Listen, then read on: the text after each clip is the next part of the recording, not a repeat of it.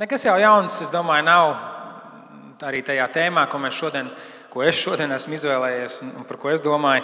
Es domāju, ka es nebūšu vienīgais, kurš sākoties jaunajam gadam domā par to, kāds tad būs šis 21. gads.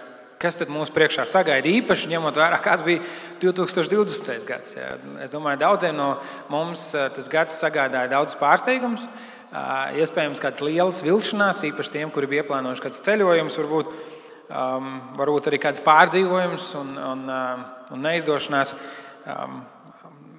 Man, un es ticu arī kādiem citiem, ir bijušas arī kādas ļoti labas lietas šajā aizvadītajā gadā. Bet ko darīt 21. gadā? Kas mainīsies? Kādi darbi un kādi nedarbi ir jāpaveic? Ko Dievs no manis grib? Ko Dievs no manis prasa šajā jaunajā gadā? Kas ir tas, kā man ir jādzīvo? Un kādam liekas, tā jaungada apņemšanās tā jau ir novecojusi lieta. Tā nekad nestrādā. Mēs apņemamies vidēji, laikam bija 2-3 nedēļas, mēs to ievērojam. Pārsvarā tas saistīts ar to, ka mēs gribam varbūt dzīvot veselīgāk, sportot. Varbūt mēs garīgajā jomā domājam, mēs gribam būt veselīgāk un ievērot kādu regularitāti savā dzīvē, garīgām disciplīnām. Bet es gribu teikt, lai kāda būtu tava iepriekšējā pieredze ar jaungada apņemšanos vai apņemšanos kā tādu, nemet plinti krūmos. Neatmet to kā kaut ko pilnīgi stulbu, nevajadzīgu tikai tāpēc, ka tev un lielam vairumam cilvēku tas neizdodas. Ir labāk kaut ko apņemties, ir labāk tēmēt kaut kur pēc kaut kā tiekties un spērt kaut pussolīt uz priekšu, nekā neko neapņemties un palikt sēžot dīvānā. Tagad viss, kas sēž mājās dīvānā, droši vien padomāju, ka es runāju par viņiem. Ritmi mūsu dzīvē ir svarīgi. Es domāju, Dievs ir šo pasauli radījis tādā veidā, kur viss notiek ritmiski. Mums ir diena un mums ir nakts, un tā mainās ik pēc apmēram 24 stundām. Mums ir nedēļas ritms, kur ir nedēļas sākums un darbi, un tad ir brīvdienas, un tad ir svētdiena. Mums ir mēneši, kas mainās, mums ir gada laiki, kas mainās, un mums ir arī gadi. Gadi, kas mainās šis gadu skaitli, un mums ir vajadzīgs, domāju, ka Dievs zina, es nevis domāju, bet es zinu, ka Dievs zina. Viņš ļoti labi zina, kādi mēs kā cilvēki esam. Viņš ļoti labi zina, ka tā mūsu apņemšanās ir tāda īslaicīga. Salīdzinot ar to, kāds ir Dievs un kāda ir viņa nodošanās un apņemšanās, mūsējā ir tāda īslaicīga. Un tieši tāpēc, es domāju, ir šie cikli, kas palīdz mums atkal no jauna apņemties. Atkal no jauna teikt, šodien būs citādāk. Šodien es mēģināšu vēlreiz. Mums ir vajadzīgs jauns sākums. Vēlreiz. Atkal. Un atkal. Un atkal. Un tik labi, ka Dievs to tā ir iekārtojis, ka mums ir šis jauns sākums. Dieva vārds saka, viņa žēlstība ir jauna ik rītu. Un 1. janvāra rīts savā ziņā ir tāds pats kā 31. decembra rīts. Un tomēr tur ir kas tāds, kur mēs skatāmies uz šo gadu un mēs varam domāt, šī ir jauna iespēja. Šis ir kaut kas jauns, ir nomainījies gadskaitlis, ir nomainījies cipariņš, es varu sākt no jauna. Un mūsu dzīvē tas ir vajadzīgs. Mums tas ir nepieciešams. Un skatoties Dieva vārdā, es domāju, ļoti labs atgādinājums un pamudinājums ir atrodams Pāvila vēstulē Romiešiem. 12. nodaļā tas, ko mēs jau lasījām. Un tur ir atrodams pamudinājums, kas ir derīgs ne tikai tev un man kā individuāliem cilvēkiem, bet arī mums kā draudzei. Pāvils raksta, nododiet sevi pašus kā dzīvus upurus Dievam. Dieva žēlstības vārdā nododiet sevi pašus. Pāvils raksta Romiešiem, viņš saka, dariet to. Apņemieties, izvēlieties. Veiciet rīcību, izmantojiet savu gribu. Tā ir izvēle. Tas ir kaut kas, ko mēs varam darīt neatkarīgi no apstākļiem, neatkarīgi no tā, kas ir noticis mūsu dzīvē, neatkarīgi no mūsu pagātnes, neatkarīgi no tā, kāds bija 2020. gads. Tas ir tas, ko mēs varam darīt. Ir izmantot savu gribu, labprātīgi nodot sevi. Savu ķermeni, visu, kas es esmu, nodot Dievam. Tā varētu būt viena no mūsu apņemšanos, ko es mudinātu tevi, ko es mudinu pats sevi un mūs kā draudzi, ka mēs paklausam Dieva vārdam, mēs nododam sevi kā upuru Dievam. Ja mēs esam pieredzējuši viņa žēlstību savā dzīvē, mēs esam pieredzējuši, kā viņš mūs ir izglābis no grēka verdzības. Kā viņš ir sūtījis savu dēlu šajā pasaulē, kurš saka, Dievs ar mums. Mēs esam piedzīvojuši viņa žēlstību. Mēs varam nodot sevi kā atbildi viņam. Un tālāk Pāvils raksta dzīvu upuri. Un te sāks jautājumi, liekas, kā var kaut ko upurēt un tas palikt dzīvs? Vecajā derībā bija šie upuri daudz un dažādi upuri. Tur bija vesela upurēšanas sistēma, kur bija jāupurē kāds dzīvnieks mana grēka dēļ. Jāupurē kāds dzīvnieks manu vajadzību dēļ. Un līdz ar Jēzus nākšanu šī vajadzība vairs nav aktuāla. Jo Jēzus ir tas jērs. Jēzus ir tas upuris, kurš mirst vienreiz un par visiem. Un tāpēc Pāvils raksta, tev nav jāmirst. Tu vari būt dzīves upuris Dievam. Tev jau nav jākļūst par kaut kādu konvejera zombiju kristieti, kurš it kā elpo, kurš sirds it kā sitas, kuram it kā ir puls, bet kurš nedomā un kurš vienkārši dara. Dzīvu. To, kurā ir dzīvība. To, kuram, es domāju, dzīvība ne tikai tāda, ka tu paliec dzīves, bet arī dzīvība kā tāds piepildījums dzīvē. Bet problēma ar šo dzīvību, īpaši tiem, kuriem mājās ir bērni, kurš šobrīd varbūt skraida apkārt un ir ļoti dzīvi un dzīvīgi, ir tas, ka ir ļoti grūti panākt, kad tā dzīvība paliek vienā vietā. Problēma ar upuri, kurš ir dzīves, ir tā, ka viņš cenšas norāpties no altāra. Kad mēs savu dzīvi nododam Dievam, tad atkal un atkal mēs redzam to, ka tā nodošanās un būt uz šī altāra Dieva priekšā, nodot sevi pilnībā kādam patiesībā ir neērti. Brīžos ir nepatīkami, ir nekomfortabli. Mēs gribam dzīvot sev. Grūti sevi nodot kādam citam. Upuris, kurš ir dzīvs, nereti cenšas norāpties no altāra, un tāpat notiek arī ar mums. Tieši tāpēc mums ir vajadzīgi šie mainīgie gadskaitļi, mainīgās nedēļas, dienas, mēneši, lai mēs varam to darīt atkal un atkal. Jo Pāvils aicina, ka tas ir labprātīgs upuris. Nevis piespiedu upuris, kurš ir piesiets, kurš ir iesprostots, bet labprātīgs upuris.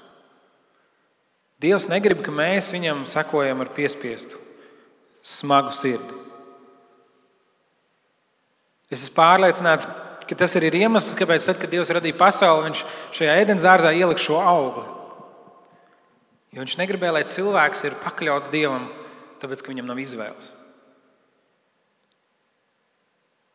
Dievs grib, lai mēs izmantojam savu gribu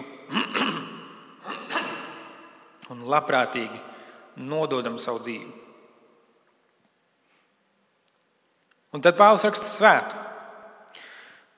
Labi, līdz tam man vēl liekas, es to varētu apņemties. Šogad es to varētu darīt, es varētu nodot savu dzīvi atkal un atkal un atkal. Un pat ja man nesanāk, tad es zinu, ka ir šie cikli, kurā es to atkal varu darīt. Bet tad Pāvils raksta svētu. Un būt svētam, tas jau ir sarežģītāk.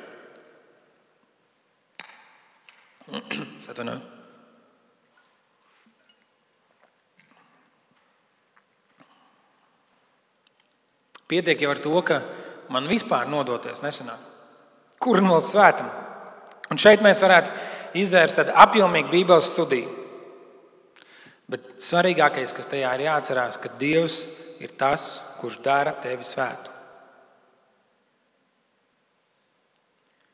Dievs ir tas, kurš tevi pieņem, pateicoties Jēzus Kristus upurim. Pateicoties tam, ko Jēzus ir izdarījis pie krusta.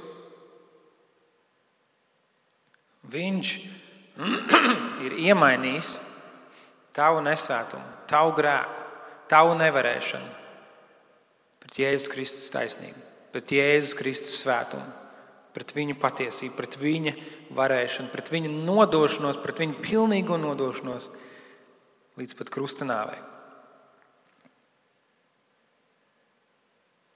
Un tas, kas mums atliek, ir paļauties uz Dievu, ka Viņš mūs pārveido, ka Viņš mūs patiešām dara svētus, ka Viņš mūsu dzīvē darbojas un ka tie apstākļi, kas mums ir apkārt, varbūt tie nav Dieva doti, bet Dievs tos lieto, lai veidotu mūs Viņa līdzībā.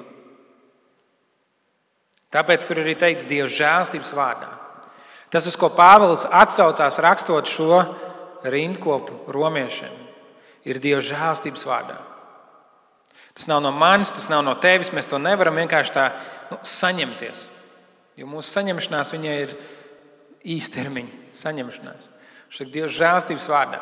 Tā motivācija, kas mums palīdz atkal no jauna kaut ko atņemties, kaut ko darīt, kaut kur doties, ir tieši tas, ka mēs varam paļauties uz Dieva žēlstību. Mēs varam paļauties uz to, ko Viņš mūsu dzīvē jau ir izdarījis. Mēs varam paļauties, ka Viņš mūs pirmais ir mīlējis. Ka Viņš ir sūtījis savu dēlu šai pasaulē, lai Viņš ne tikai dzīvotu un mācītu mūs, bet lai Viņš arī nomirtu par mums un augšām celtos ar spēku.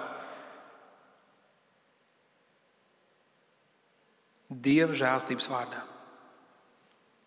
Svētums mums, tāds pilnīgs svētums uz šīs zemes, savā ziņā ir utopija. Kaut kas nesasniedzams, kaut kas neizdarāms. Un tomēr caur Jēzu Kristu mēs jau esam svēti. Caur Svēto garu mēs topam svēti. Un savā paļāvībā uz Dievu mēs reiz patiešām būsim svēti. Un tad Pāvils raksta, tā lai ir jūsu, un vecajā tulkumā teikts garīgā kalpošana, jo mums jau liekas, ka tas, kas ir saistīts ar baznīcu un draudzi, tas ir tās garīgās lietas. Un pārējais viss ir tāds mantiskais, materiālais, laicīgais. Tomēr šis vārds, kas tur tiek lietots, un es domāju, ka jūs atpazīsiet to, ir logikos. Skan ļoti līdzīgi vārdam loģiski. Saprotamā, loģiskā kalpošana. Pāvils raksta, tas ir pilnīgi normāli. Tas ir racionāli. Tas ir loģiski, ka tu nodod savu dzīvi Dievam. Tas ir loģiski, zinot, ko Viņš ir izdarījis. Ja tu esi piedzīvojis Viņu savā dzīvē, tad tas ir loģiski, ka tu atbildi Viņam ar to, ka tu nodod sevi. Ka tu apņemies dzīvot Viņam, ka tu apņemies būt uz šī altāra, šis dzīvais upuris.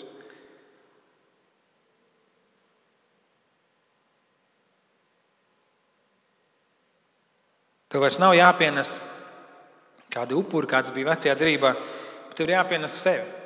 Atkal un atkal un atkal, un tas nav vienreizējs notikums, tā ir nemitīga darbība, kur mēs visu laiku tuvojamies Dieva altārim, kur mēs visu laiku noliekam savu ego, savu gribu, savu vēlmi būt dieviņam, savu vēlmi būt priekšniekam, savu vēlmi būt noteicējam. Un mēs atkal un atkal noliekam sevi, un Pāvils raksta, tā ir jūsu loģiskā, apzinīgā kalpošana. Pāvila, tā nav akla ticība, tā nav smadzeņu skalošana vai vēl kaut kas, bet tā ir loģiskā kalpošana. Un Pāvils saka, netopiet šai pasaulē līdzīgi. Un kāda tad ir šī pasaule? Šī pasaule ir tā, kur teiks, tas nav loģiski, tas nav racionāli, tas ir galīgi garām, ko tu dari. Kāpēc, lai tu savu dzīvi atdotu kādam? Galvenais, ka tu esi laimīgs. Galvenais, lai tev ir labi. Galvenais, lai tu sasniedz savus mērķus, lai tu rodi šo piepildījumu. Reizēm mēs šo pasaulē līdzīgi domājam, pasaulē ir dažādas lietas, un mums šīs lietas nevajag. Redz, ir pat tādas cilvēku grupas Amerikā kā amiši, kuri norobežojās no visa, viņiem viss ir savs. Savu saimniecību viņi ir pasargāti no šīs pasaules. Un reizēm mēs kā kristieši arī esam tādi, varbūt ne tik radikāli un tik redzami, bet mēs gribam norobežoties no šīs pasaules, jo redz, Pāvils teica, netopiet šai pasaulē līdzīgi. Un tad mēs reizēm izmetam lietas vai atsakamies no lietām, kuras ir labas un kuras Dievs mums ir devis. Un kas tad šajā pasaulē ir? Viņiem ir auto. Labi, iesim ar kājām. Pasaule lieto sociālos tīklus. Izdzēsieties, beidziet skatīties šo tiešraidi, ejiet prom. Pasaulē ir tehnoloģijas. Mēs joprojām sūtīsim pasta baložus. Pasaule lieto dažādas metodas. Mēs tā nedarīsim, mēs būsim citādāk. Bet, manuprāt, tas, par ko Pāvils runāja, nevis tas, kā tiek lietas darītas. Un nevis par kaut kādām ārējām lietām, bet par iekšējām lietām. Un kas tad ir tas, ko mēs redzam pasaulē? Mēs redzam daudz vienaldzību, mēs redzam egoismu, mēs redzam alkatību, mēs redzam, ka cilvēki cenšas būt noteicēji savā dzīvē, ka cilvēki ne tikai atsakās iet uz šī altāra un nodot sevi Dievu priekšā un pakļauties Dieva vadībai, bet cilvēki saka, ka tas ir stulbi, ka tas ir tumsonīgi, ka tas ir muļķīgi. Ka pasaule saka, ka ticēt kādam, ko tu nevari sataustīt, kam nevar pieskarties, ko tu nevari tādā tīri zinātniskā veidā pierādīt, ka tas ir muļķīgi. Pāvils raksta, netopiet šajā pasaulē līdzīgi. Neesiet kā tie, kuriem par Dievu kalpo, par Dievu ir viņi paši. Kur pielūdz elkus, kur pielūdz sevi. Tad viņš saka, pārvērtieties, atjaunodamies savā prātā. Atjaunodamies savā prātā. Šis vārds gan kā restaurējieties. Atgriezieties pie tā, kam jūs bijāt radīti. Atgriezieties pie tā, kas ir loģiski, kas ir jūsu loģiskā kalpošana. Atgriezieties pie pamatiem. Un reizē mēs esam ļoti safokusējušies uz savām sajūtām. Kā es jūtos? Kā tas liek man just? Kā aizvadītais gads man lika justies? Kā es jūtos šajā pandēmijā, šajos ierobežojumos? Vai es jūtu Dievu? Vai es jūtu viņa klātbūtni? Kā viņš liek man justies? Mēs vērtējam reizēm pielūgsmi pēc tā, kā es sajūtos dziedot šo dziesmu.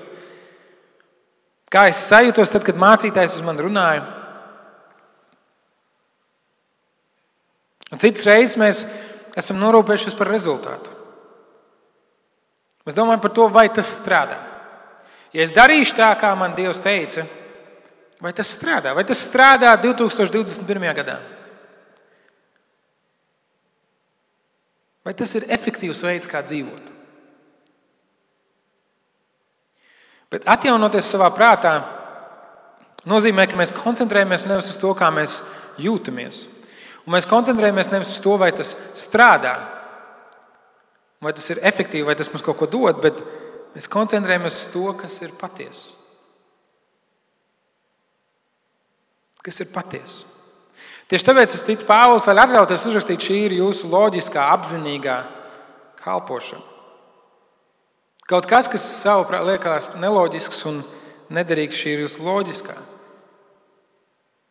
Jo viņš ir iepazīstināts patiesību. Un, protams, šī daļa ir nedaudz trikīga. Īpaši tagad, kad mums ir tik daudz viltus ziņu, un katram ir kaut kāda sava patiesība, un katrs bīda kaut kādu savu projektu un aģendu. Bet, lai noteikti, kas ir patiesība, mums ir jādefinē, mums ir jāatbild uz jautājumu, kurš un kā nosaka to, kas ir patiesa. Kurš definē patiesību? Jēzus saka, ka viņš ir patiesība. Es esmu ceļš, patiesība, dzīvība. Neviens nenāk pie Tēva kā viens ar mani. Kad Jēzus tika apsūdzēts, viņš bija pie Pilāta, viņam jautāja, kas tad ir patiesība. Lai cik absurdi tas neliktos, bet patiesībā ir ticības jautājums. Un es nerunāju par tādu patiesību, par to, ka tas krāsas ir zaļš vai šis ir melns un ciets un tā tālāk. Bet es runāju par patiesību, kas definē to, kā mēs dzīvojam. kas ir pamatā tam, kā mēs uztveram lietas, kā mēs raugamies uz pasauli.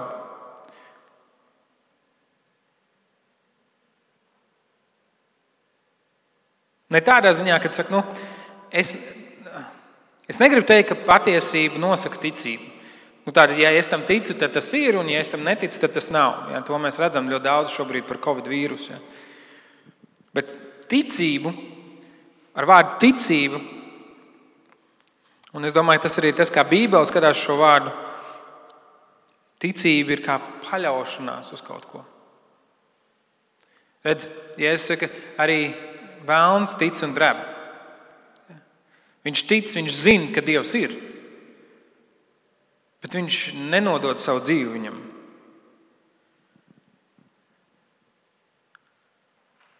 Un ticība, tādā bībeliskā kontekstā ir tā, ka ir paļaušanās. Pārliecība pat neredzama lieta, paļaušanās uz kaut ko. Nevienam nav iespējams zināt un pierādīt visu. Lielākā daļa mūsu dzīves lēmumu tiek izdarīta paļaujoties un uzticoties kaut kam, kas ir lielāks par mums pašiem. Kuru mēs personiski nevaram ne pierādīt, ne apliecināt ar tādiem redzamiem faktiem.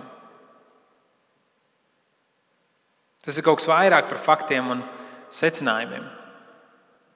Tas ir saistīts ar mūsu dzīves pamata filozofiju.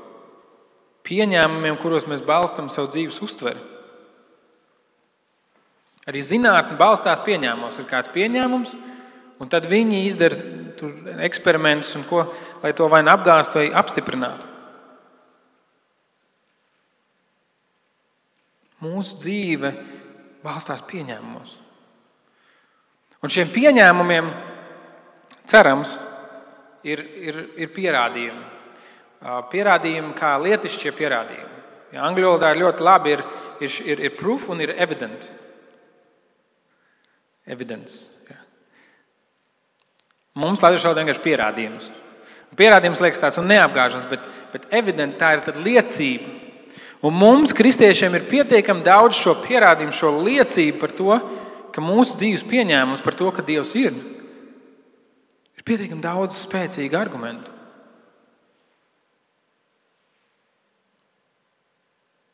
Pats galvenais arguments mūsu dzīvē ir tas, ka Jēzus Kristus ir augšām cēlies, un mēs esam viņu sastapuši. Tas nav kaut kas tāds, ko mēs varam pierādīt ar zinātnisku eksperimentu. Bet tā ir liecība. Mums ir daudz dažādas liecības, vēsturiskās liecības. Par to, ka Bībeles notikumi ir patiesi, par to, ka tā ir uzticama grāmata, par to, ka tas ir Dieva iedvestais vārds. Mēs dzīvojam pieņēmumos. Pāvils raksta, pārvērties, atjaunodamies savā prātā. Viņš saka, pārdomājiet par to, uz ko jūs balstat savus pieņēmumus. Uz ko jūs paļaujaties šajā dzīvē. Redziet, es jau esmu kādreiz teicis, bet tas man liekas vienkārši ārkārtīgi liels un ļoti svarīgs temats. Ja mēs balstam savu dzīvi uz pieņēmumu, ka pasaule radījusies bez personīga radītāja evolūcijas procesā, kur uzvar stiprākais. Tas, ko māca skolās. Tad varbūt mēs nekad tā nedomāsim, bet mēs vienmēr gribēsim būt tie stiprākie. Un mēs vienmēr uz citu cilvēku rēķina celsim savu dzīvi. Tāpēc, ka tas ir pamat pieņēmums mūsu dzīves pamatā, ka uzvar stiprākais. Un mēs būsim gatavi kāpt pāri līķiem, lai būtu uz augšu. Mēs saprotam, mēs nedrīkstam būt lejā, mēs nedrīkstam būt tie, kuriem kāpt pāri. Un tāpēc cilvēki ir gatavi viens otram nodarīt daudz ko. Ne jau tāpēc, ka viņi ir ļauni cilvēki, un viņi to ļoti apzināti dara, bet vienkārši tas ir viņu dzīves pamat pieņēmums. Uzvar stiprākais. Un man ir jābūt šim stiprākajam, tāpēc man ir jākāp pāri citiem cilvēkiem. Un ja tavs dzīves pamat pieņēmums ir tas, ka Dievs tevi ir radījis, ka tu esi radīts līdzībā, ka cilvēkam ir vērtība un ka tu neesi labāks par citiem, jo viņi arī ir radīti Dieva līdzībā. Tad tu tā neatļaujies darīt. Ja tavs pamat pieņēmums ir, ka gal galā tu par savu dzīvi būsi kādam atbildīgs, tad tu apzinies atbildību dzīvot šajā pasaulē. Un tāpēc Pāvils raksta, atjaunodamies savā prātā. Atjaunot savu ticību, savus dzīves pamat pieņēmums par Dieva esamību, par viņa raksturu, par viņa glābjošo spēku un par viņa klātbūtni. Lai izprastu to, kas ir Dieva griba. Mums ir nepieciešams atjaunot ikdienas šo pamat pieņēmumu, lai saprastu, kas ir Dieva griba, kas ir labs, tāds, kas ir noderīgs, kas nes prieku, kas ir patīkams, ko var pieņemt, ko Dievs varētu pieņemt un pilnīgs. Nobriedis, atbilstošs, pabeigts. Tas ir tas, ko Dievs vēlas mūsu dzīvē redzēt, labs, patīkams un pilnīgs. Ja ir kāda apņēmība un tu apņemšanās tev šajā gadā un tu domā, vai tas ir tā vērts, vai tam ir vērts nodoties, vai tam ir vērts to darīt, tad šeit ir 3 kritēriji, pret kuriem tu to vari izvērtēt. Labs, patīkams un pilnīgs. Tā ir tā mūsu individuālā daļa, kur mēs nododam sevi Dievu priekšā, kā dzīvu, Dievam patīkamu upuri, kur mēs atjaunojamies savā prātā par šīm pamatpatiesībām savā dzīvē. Un kur mēs izvērtējam visu, kas mūsu dzīvē notiek, pret to, kas ir Dieva griba. Vai tas ir labs, vai tas ir patīkams, vai tas ir pilnīgs. Un labs, patīkams, pilnīgs nevis mums, bet labs, patīkams un pilnīgs Dievam. Un tad ļoti strauji Pāvils izmaina to tematu, par ko viņš runā. Strauji priekš mums, es domāju, ka Pāvils tur uz laiku runā, bet viņš runā daudz skaitlī, viņš runā par draudzi. No 3. līdz 8. pantam viņš runā par to, ka katram no mums ir dot kāda dāvana. Katram no mums ir kaut kas no Dieva iedots, ko mēs varam lietot. Un tad, kad mēs kāpjam uz šī altāra, tad mēs domājam, kas ir tas, ko es nolieku tur, kas ir tas, ko es dodu sev visu, bet kas ir tas, ko es atnesu Dievam uz tā altāra. Kas man ir dots un ko es varu lietot. Un tas man atsauc atmiņā šo līdzību par talantiem Mateja evaņģēlija 25. nodaļā, kur bija šī līdzība, kur Jēzus saka, bija kāds kungs, kurš aizceļoja un iedeva talantus. Vienam 5, vienam 3, vienam 1. Uzticēja kaut ko un aizgāja prom, un nākdams atpakaļ viņš atprasīja. Un viņš sagaidīja,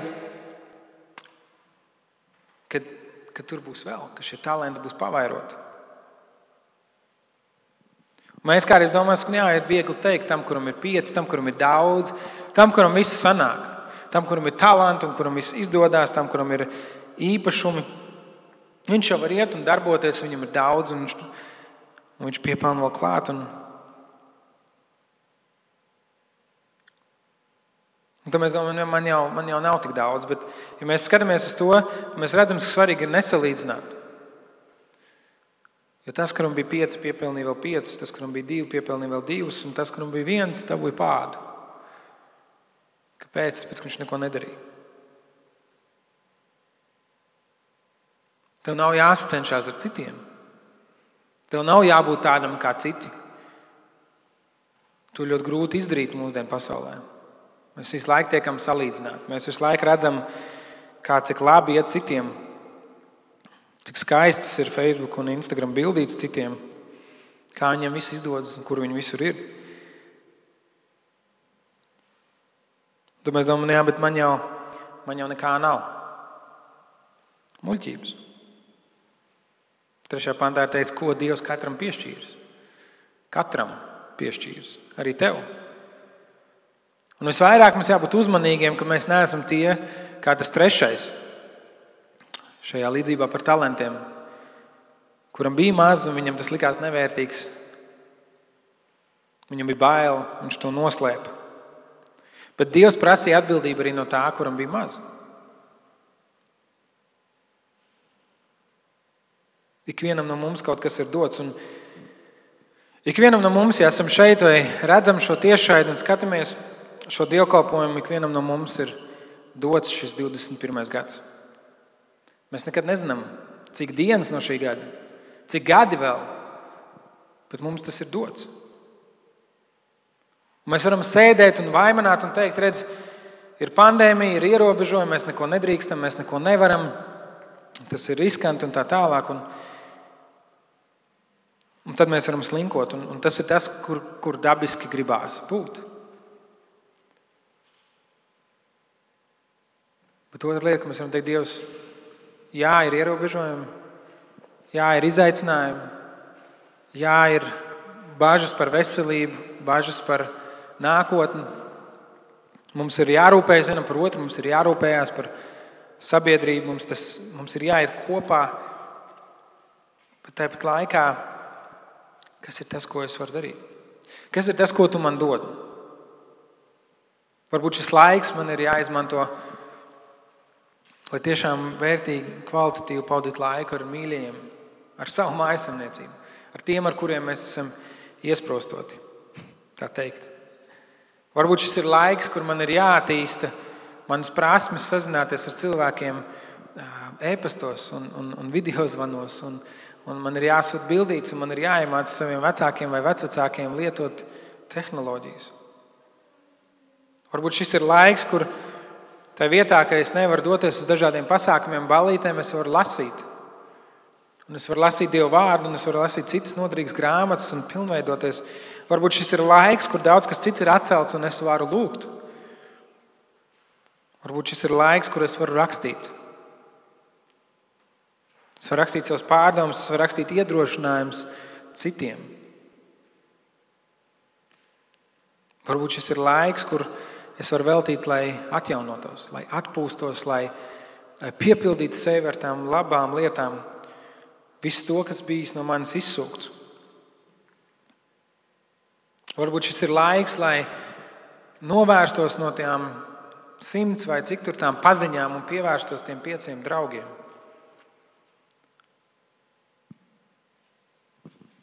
Varbūt šis ir laiks, kur atkal sāk no jauna. Un mūsu kopējā atbildība kā draudzei ir būt par Kristus miesu. Lai redzot mūs, cilvēki ieraug Dievu. Lai cilvēki ieraug Dievu, lai viņi ieraug to, ko mēs esam piedzīvojuši. Cerams, ko mēs piedzīvojam arī savā ikdienā, lai ieraug to, cik Dievs ir skaists, cik viņš ir brīnišķīgs, cik brīnišķīgi ir viņa žēlastība, cik brīnišķīgi ir tā cerība, ko viņš dod. Tas spēks, ko mēs varam piedzīvot arī grūtos laikos. Un mūsu uzdevums ir to demonstrēt pasaulē.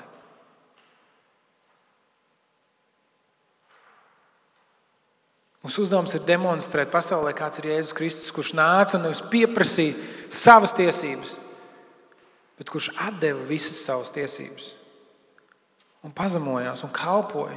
Kalpoja cilvēkiem, kuri viņu atstūma, kuri viņu nogalināja. Šis ir laiks, kad mums ir jāparāda šāds Kristus. Mums ir jāparāda, ka Dievs joprojām mīl savus bērnus un savu radību. Un ka Dievs ir aicinājis mums mīlēt vienam otru. Mums tikai jādomā par radošiem un jauniem veidiem, kā mēs to varam darīt. 21. gads būs citādāks nekā 19. gads. Cerams arī citādāks nekā 20. gads. Bet patiesība ir tāda, ka katrs gads ir citādāks. Varbūt šīs izmaiņas nav tik lielas katru gadu un varbūt tās nav tik vienojošas, bet tajā ir arī spēks. Mēs visi tajā esam kopā. Mēs varam smelties iedvesmu un iedrošinājumu viens no otra.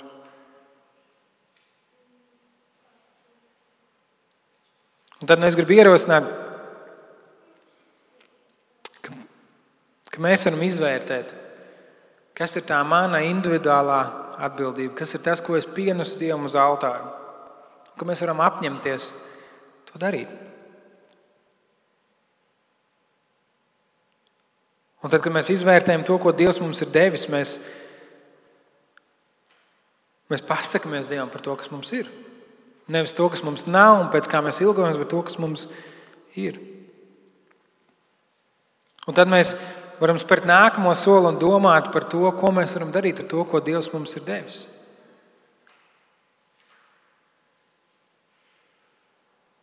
Un, protams, ar saviem talantiem un spējām tu nopelni sev iztiku.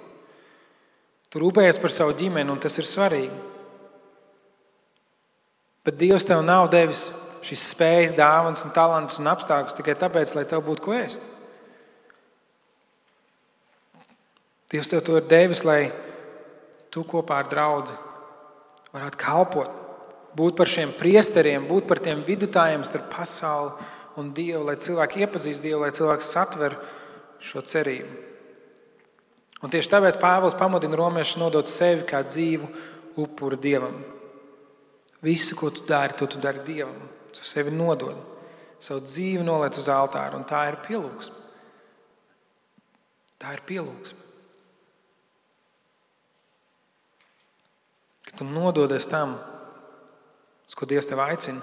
Un tā nav viegla, tā nav vienkārša lieta. Es domāju, savā ziņā tas ir pret mūsu instinktiem, pret mūsu cilvēcisko dabu sevi nodot kādam. Bet tas ir tas, uz ko Dieva vārds mūs aicina. Dievs sevi pilnībā ir nodevis mums.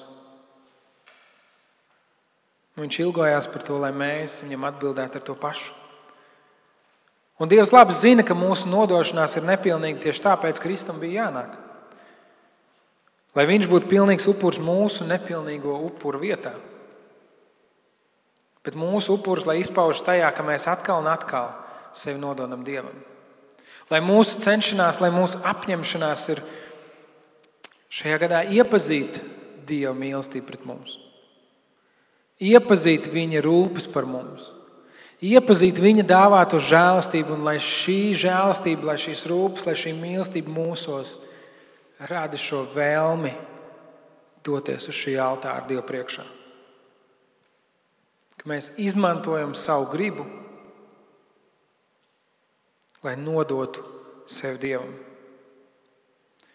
Lezlijs Ņūbegins ir teicis, dzīve ticībā nozīmē nepārtraukti pārvarēt šaubas un nepārtraukti atjaunot izpratni par jēgu, kad apkārt ir tik daudz bezjēdzīgā. Nepārtraukti pārvarēt šaubas. Tas nenozīmē, ka tie, kas ir ticībā, nekad nešaubās. Viņi pārvar šīs šaubas. Un nepārtraukti atjaunot izpratni par jēgu, kad apkārt ir daudz bezjēdzīgā. Kad apkārt visi saka, tas nav pareizi, tas nav loģiski. Dzīvo sev, domā par sevi. Pāvils raksta, tā ir jūsu apzinīgā kalpošana. Tas, kā jūs varat kalpot, tas, kā mēs varam kalpot Dievam šajā gadā, ir nodot sevi viņam. Un lai arī kas nāk mums pretī, lai tie būtu ierobežojumi, un pēc kāda laika varbūt tas būs kaut kas cits, mēs tik un tā varam sevi atkal nodot viņam. Mēs varam teikt, Dievs, es pateicos Tev par Tavu žēlastību, pateicos Tev par Tavu mīlestību, pateicos par tiem talantiem, par tiem cilvēkiem, par tiem apstākļiem. Un es gribu darīt kaut ko lietas labā. Palīdz man. Es nododu sevi Tavās rokās.